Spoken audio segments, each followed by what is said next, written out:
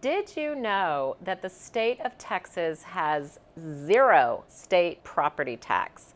We also have zero income tax. That's why a lot of people are coming here. So if you're watching this, you want to know, like, how are the taxes calculated? What is going on? So I do hear stories sometimes of people that are coming from other states or even people in the state. They're like, why are the property taxes in Texas so high? Well, remember, we don't have income tax, so the taxing authorities probably do charge a little higher for that, but it's still a great place to live. And this video is going to explain how the taxes are assessed, how they are calculated, and what exemptions are possible and what that means for you when you are buying a home in this great state.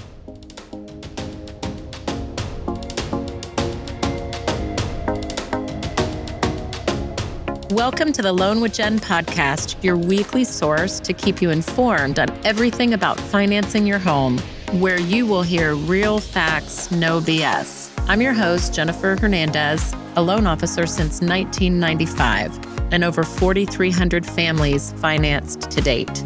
If you're starting to think about buying or refinancing a home, wonder if you have the right credit, savings, or even income, you're in the right place. On my weekly episodes, I make complicated topics easy to understand. By the way, my license is NMLS 514497. The ideas expressed here are my own opinions and don't represent any legal advice. Thanks for joining. Let's jump in.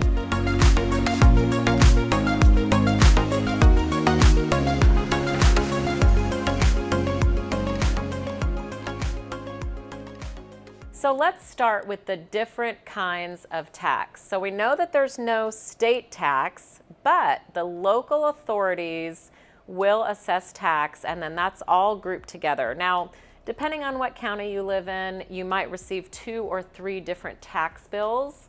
Some of the counties make it really easy and everything is just boggled into one. So it really depends where you live. Did you know that in Texas there's over 4,700 local little governments, taxing authorities? Like, that's a ton. Texas is a big state, okay? But there's a lot. So it's a lot to handle. Now, it all is assessed through the county. So all the local authorities rely on the county, and the local county that you live in tax assessor will receive the money, and then they'll disperse it once a year to the taxing authority. So some of those authorities include county, city, if you live within city limits, school, there's always a school district, emergency services, and another big one, especially in new neighborhoods. Now, Texas has a lot of land, and so there's a lot of new construction that goes on here. So there's a lot of times MUDs, Municipal Utility District. That's what that stands for. So a MUD is also a large portion of the tax, and that really goes to pay for just the development of the area, the development of water. Water taxes are actually really common in Texas, so watch out. So when you're buying the home, the tax rate is going to be listed on the listing service that you're looking for. In fact, on the screen, I'm just gonna go ahead and put a random house. We're gonna look down and you're gonna scroll almost all the way down.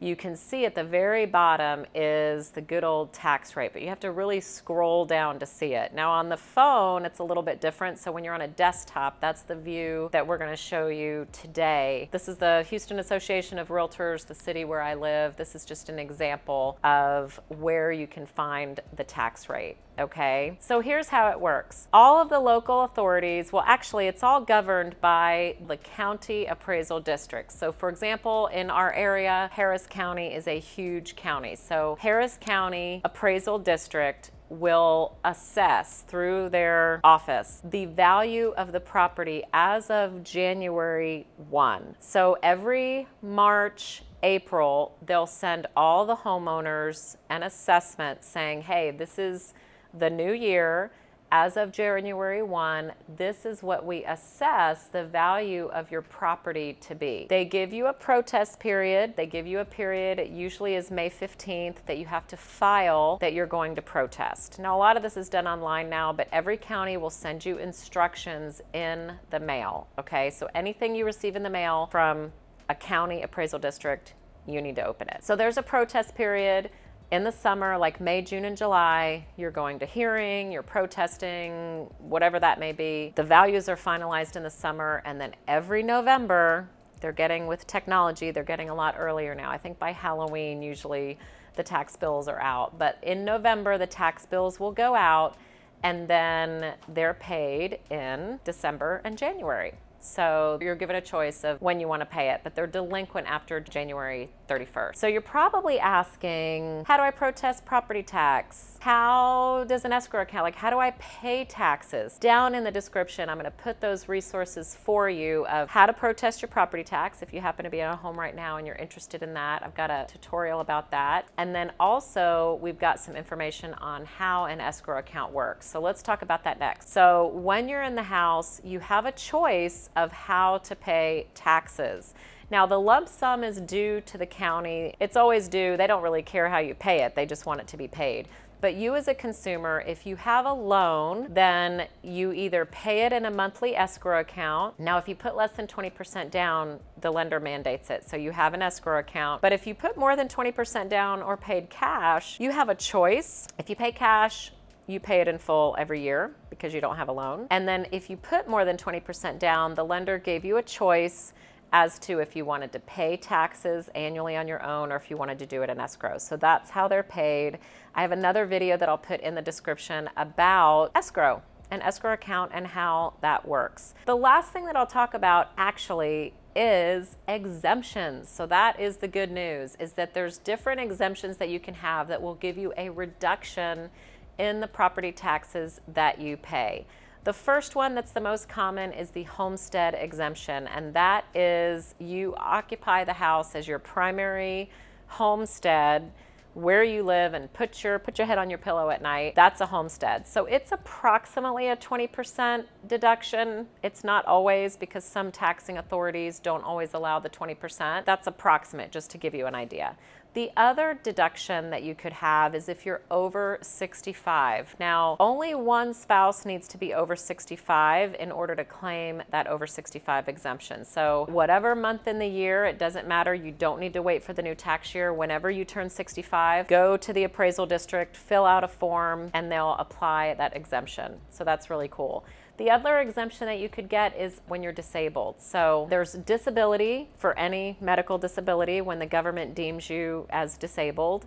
But then there's also an additional discount for veteran disability. If you're a veteran and you have 100% disability, you pay 0 taxes. So you have a further benefit when you are a veteran disabled. Now, every tax or every county might have a few differences, so make sure when you're buying a home that you look on the county website and really read about the exemptions. There might be some differences from county to county, okay? So make sure to check that out. The last exemption that I'll mention is an ag exemption. So there's a lot of land in Texas. There's a lot of rural land in Texas. So if you're buying a rural property and you have farm animals, chickens, or livestock, or you're farming something, you can get an agricultural exemption as well. So if you think that applies to you, check it out on the website in the county that you're buying. So thank you for sticking around. Check with your local lender and your local realtor about the county and the website that you need to go to check out about exemptions. Let me hear your comments. I would love to hear your comments. Please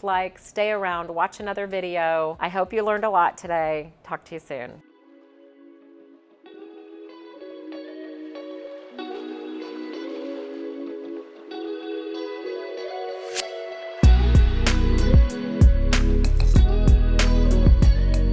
Thank you for listening to the Loan with Jen podcast. Keep joining me each week to stay up to date on the mortgage industry as I'll dive into relevant topics so your home financing process, whether you're buying or refinancing, is smooth and simple.